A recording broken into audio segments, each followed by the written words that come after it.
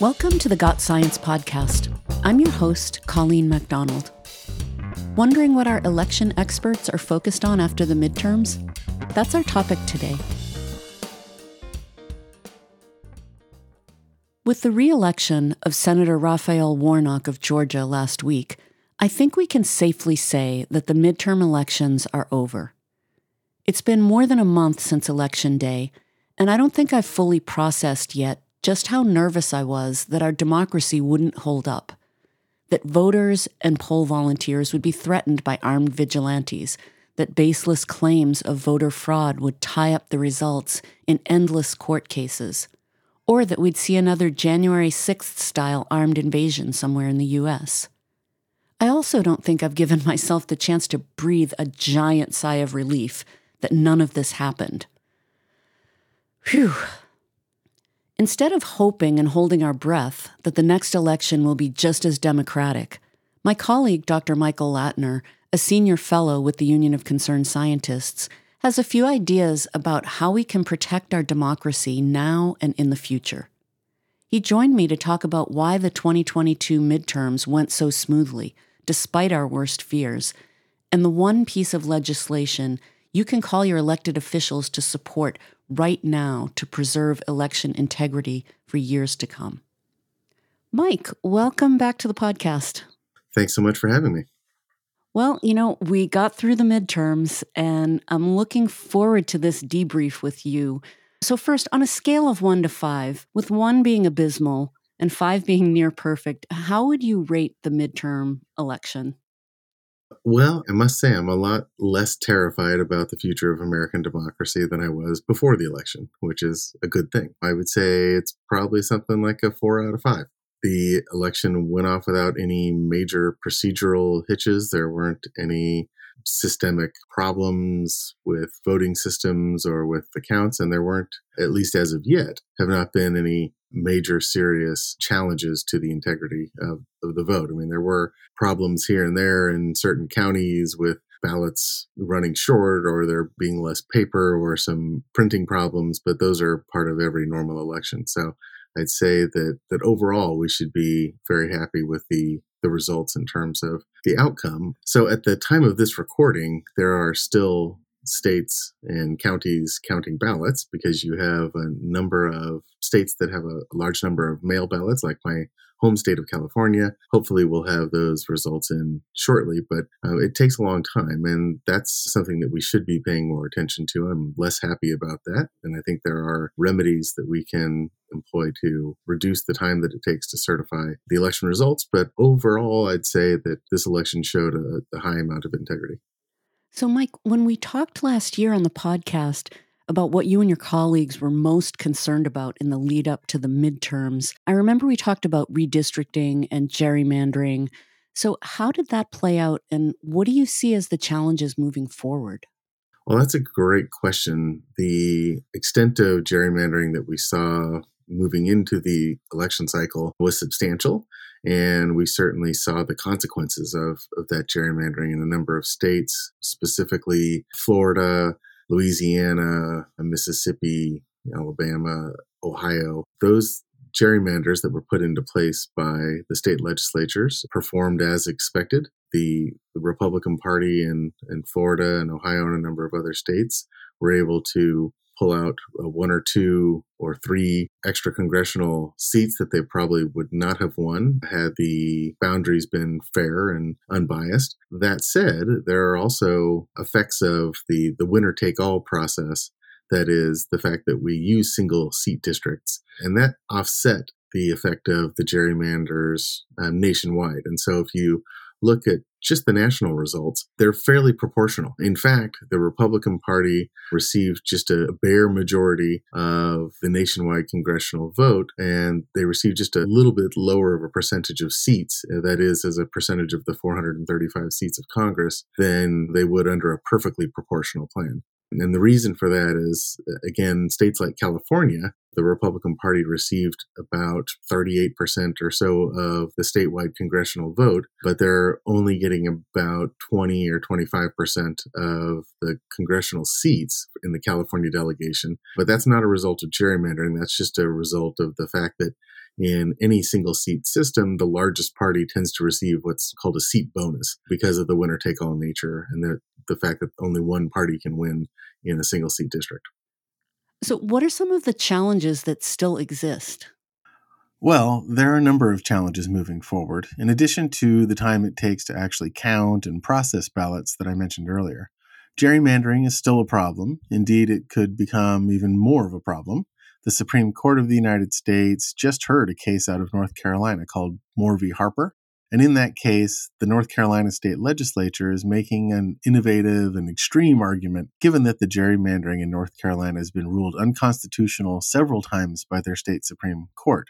Litigants in this case are proposing essentially a new theory of legislative autonomy known as the independent state legislature theory. And they're really making the argument to the Supreme Court that legislative and political bodies, including the state Supreme Courts across states, don't have the authority over what state legislatures can do with regard to regulating congressional elections. So, what does that mean more specifically? What they're essentially saying is that it doesn't matter what the state Supreme Court says, and that the legislature should not be restrained because elections are federal and the Constitution says that the, quote, legislatures of the states can regulate the time, manner, and place of elections. Now, this is a new and extreme constitutional theory that comes out of the work of the Federalist Society and other conservative legal organizations.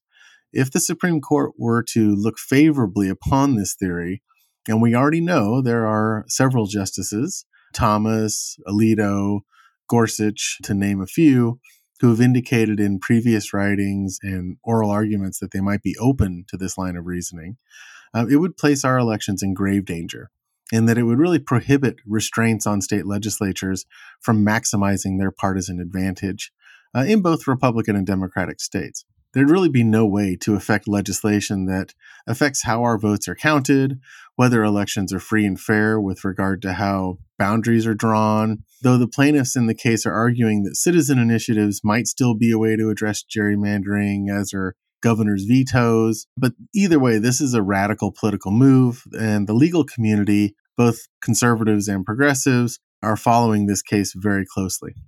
So then, Mike, what happened at the hearing?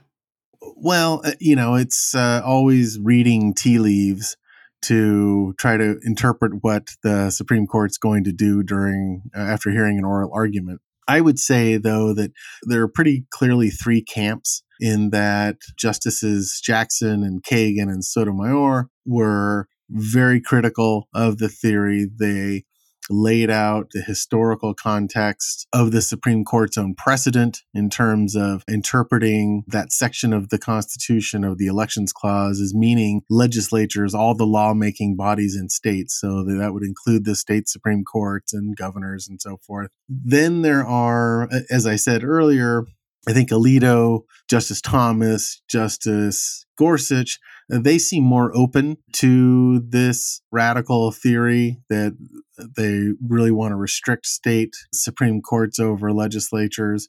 And then the other justices, Chief Justice Roberts, Justice Barrett, and Justice Kavanaugh, seem to be looking for kind of a middle ground. And it looks like they're not going to acknowledge the sort of expansive version of this theory that would really undermine judicial autonomy in the states. But they are looking to restrict what the courts can do relative to regulating federal elections, the way that, or the autonomy of state legislatures' capacity to regulate federal elections. And so after listening to them bicker about James Madison's thoughts on the Constitution and the English Bill of Rights, and I mean, it was over 3 hours of argument.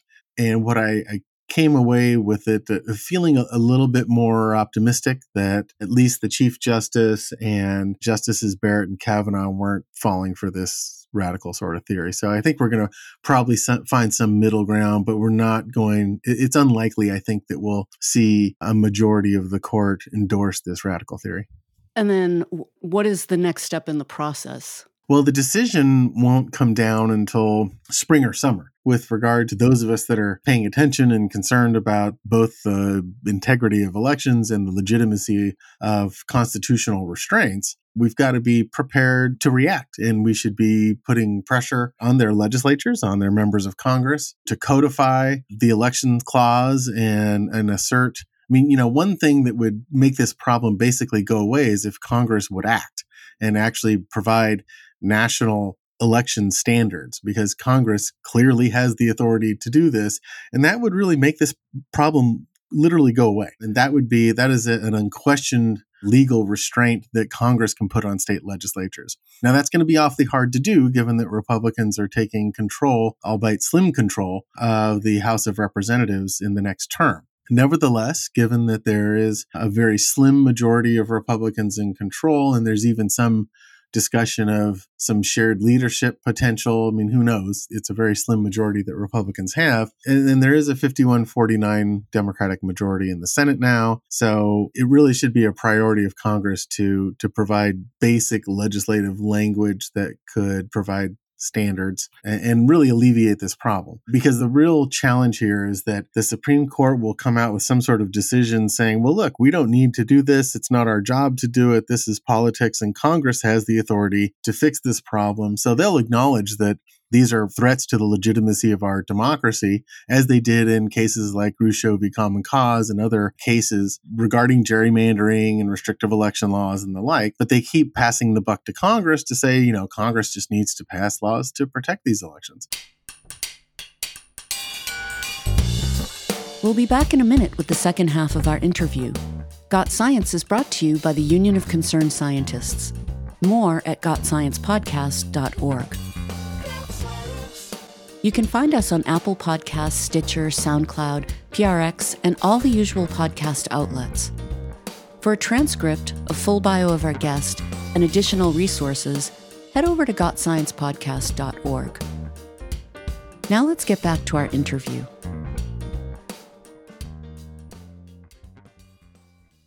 The other thing that we talked about last year was this notion of a resilient election ecosystem. I mean, how would you rate the election process in the midterms, from voting to counting and certifying votes?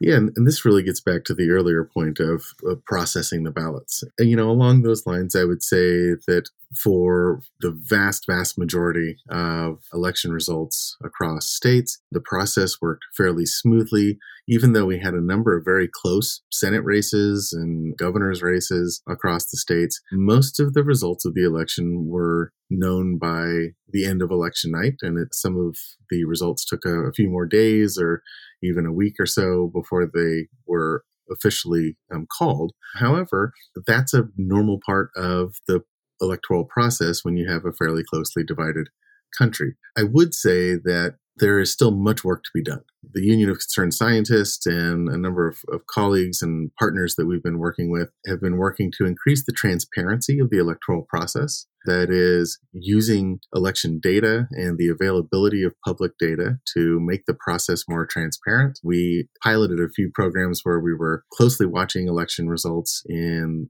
big cities in battleground states, which is where we were, looking for potential problems if there were attacks on voting precincts or there were attempts to challenge or throw out ballots. We knew that those were going to be the places where we would see that sort of activity. And frankly, again, the results came out pretty clear. There wasn't anything like the sort of organized challenging that we expected to see. So the process went pretty smoothly.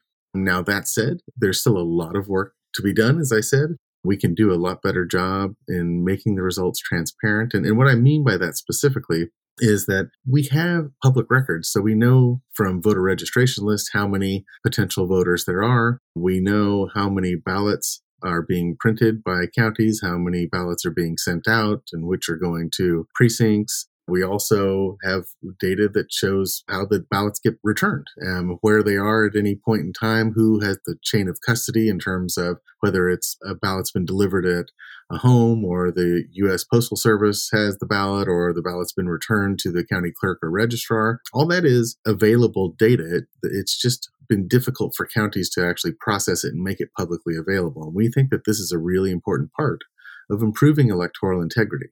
Because if you know how many ballots are out and how many have been brought in, how many have been processed, how many have been rejected, why they've been rejected. That entire process should be more open because that way there are no surprises. We know approximately how many ballots there are and where they're at, and that prevents bad actors from inserting uncertainty and inserting doubt into the election results if that data is readily available, because it's really under the conditions that we see in the night of the election or in the few days after as ballots are being processed, where you have actors like the gubernatorial candidate in Arizona, for example, who has still not conceded the election, at least as of this recording, and has used that uncertainty about the total number of ballots and where they are to introduce doubt into the results and to claim that the election is being rigged or is being stolen somehow. And so we want to be able to do away with that as much as possible. Well, I was actually really surprised that the election went as smoothly, or the aftermath went as smoothly as it did without any major disinformation and, cries of voter fraud. You live and breathe this stuff. I guess I just wonder if the midterms didn't feel as high stakes or something, or why there wasn't more of that discord. I think we can point to a couple factors. The first one and most important one being that election denier candidates, especially those running for offices responsible for elections like Secretary of State and even down at the local level, those candidates did especially poorly. That is, they got crushed in every major statewide Secretary of State election where there was an election denier running, they lost. So there's that. And that's really one of the most reassuring results, I think, of the election overall, is to see that these candidates did very poorly, generally speaking. That said, even though, again, as we've discussed, the process went pretty smoothly, there weren't any major disruptions. As of this recording, not all the election results have been processed. And indeed, there are several counties, Cochise County in Arizona. There's a county in Pennsylvania that I was reading about where they have refused to certify the results. And they're attempting, these are fairly conservative, mostly rural counties, and election deniers have a greater influence in those counties. And so it's not that we're not seeing any problems, but they aren't nearly at the magnitude that we could have seen in Maricopa County in Arizona and other big counties, Harris County in Texas. We haven't seen those sorts of threats arise in those counties. So we should feel pretty good about that. What were you, and by you I mean social scientists and analysts, what were you looking at to gauge how free and fair this election was? That's a great question. We actually at UCS had identified a number of target cities, that is, major cities in battleground states, cities like Atlanta and Philadelphia, Milwaukee, Cleveland, Detroit, where the evidence that we had prior to the election suggested that these were going to be targeted areas for groups like Cleta Mitchell's organization and other Trump-linked organizations, where there was going to be a concerted effort to challenge ballots and try to get ballots thrown out. These are heavily Democratic counties in swing states. And so the effect there would be magnified in terms of affecting the outcome of statewide elections. And what we saw in the days leading up to the election and on election day and after is that we did not see that sort of ballot challenging mobilization take place. And I think that is in part due to the work of UCS and other organizations being very vocal and very clear about the potential for this sort of damage to happen on and after election day. And that really had an effect on the organizing capacity of these groups, and the county election clerks and registrars were prepared. Emergency management work had been done, procedural work had been done, and motions were put into place. Law enforcement was involved in protecting the integrity of the elections in these places. And again, we did see challenges and some voter intimidation on a sporadic basis. There was certainly a fairly high amount of disinformation out there in terms of voters of color in particular being contacted and given disinformation about how to vote or where to vote or when to vote. But at the end of the day, those efforts were not as organized. We were able to monitor the situation and respond where we saw disinformation emerging. And I think that contributed to the integrity of the overall election.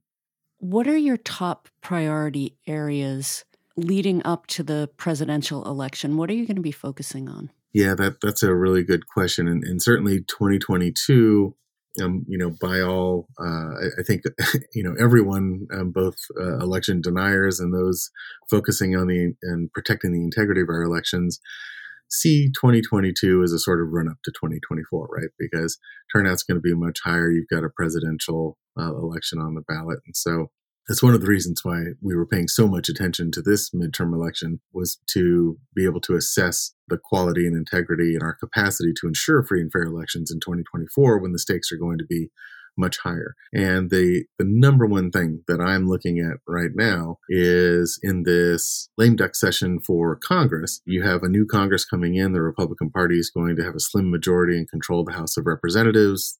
Democrats will hold on to the Senate, and so you're going to have divided government. The one bill, the one piece of legislation that is absolutely necessary to put into place prior to the 2024 election is a revision of the Electoral Count Act.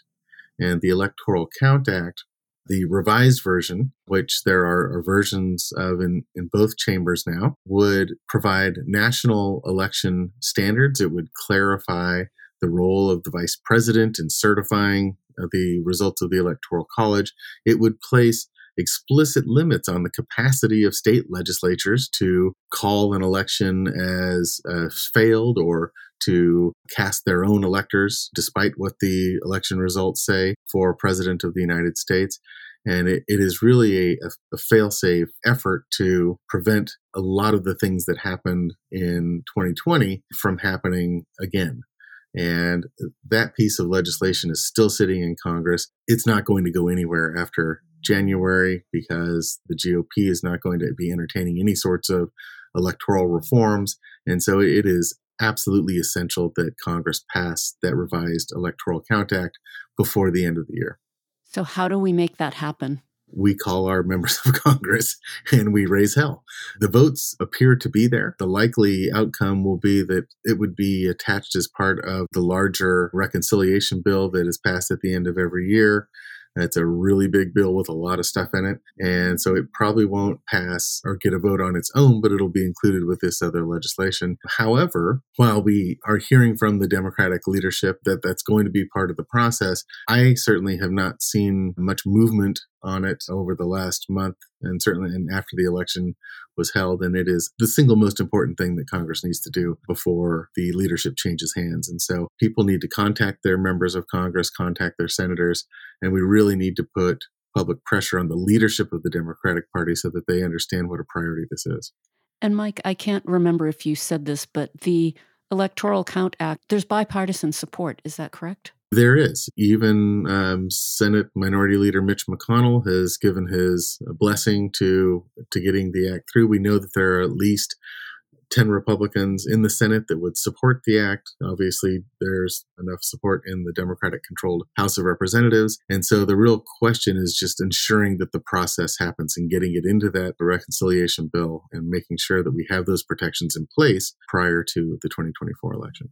Are there other things that you'll be looking at? Oh gosh, we're always looking at other things. We've talked about the Electoral Count Act. We've talked about gerrymandering. There are a lot of other legislative and litigative efforts that we'll be undertaking to protect the integrity of our democracy prior to the 2024 election.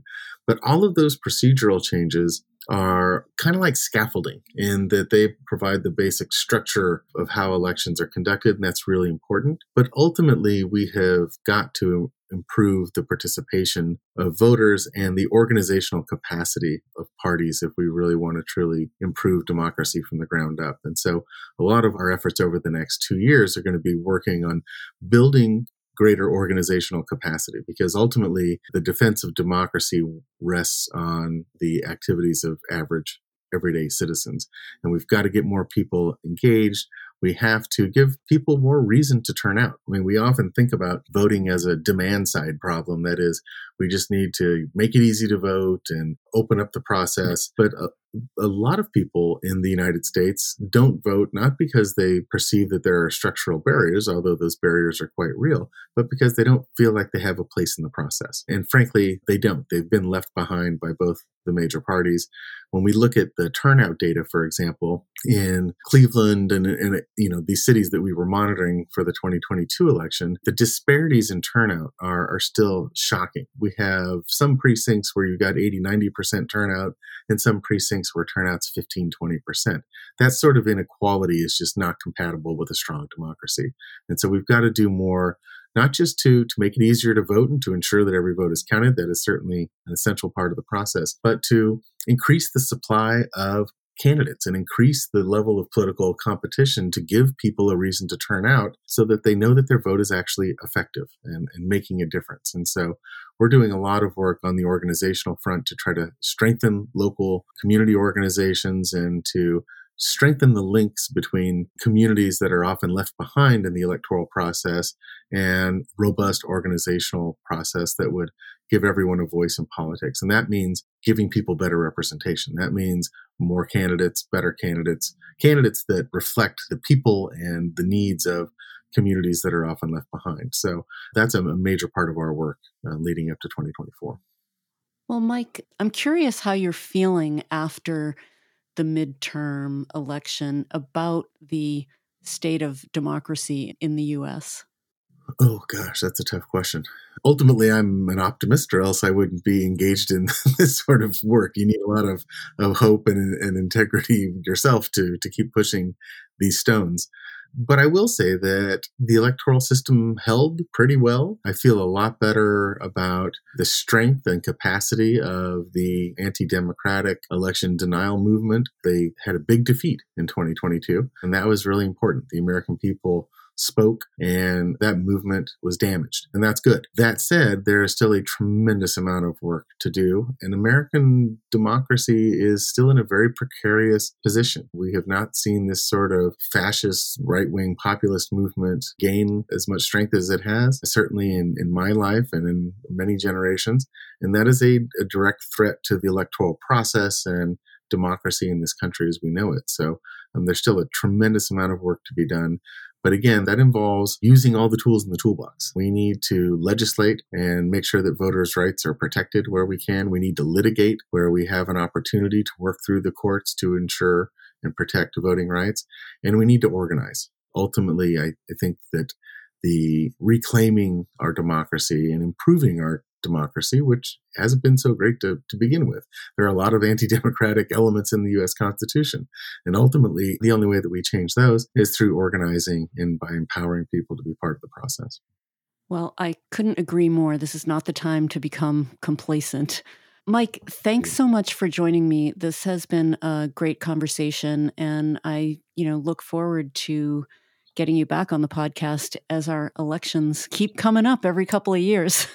Yeah, well, and thank you so much for the work that you're doing, making sure that this message is getting out there and that we are building a community of people that are concerned and committed to protecting our democracy.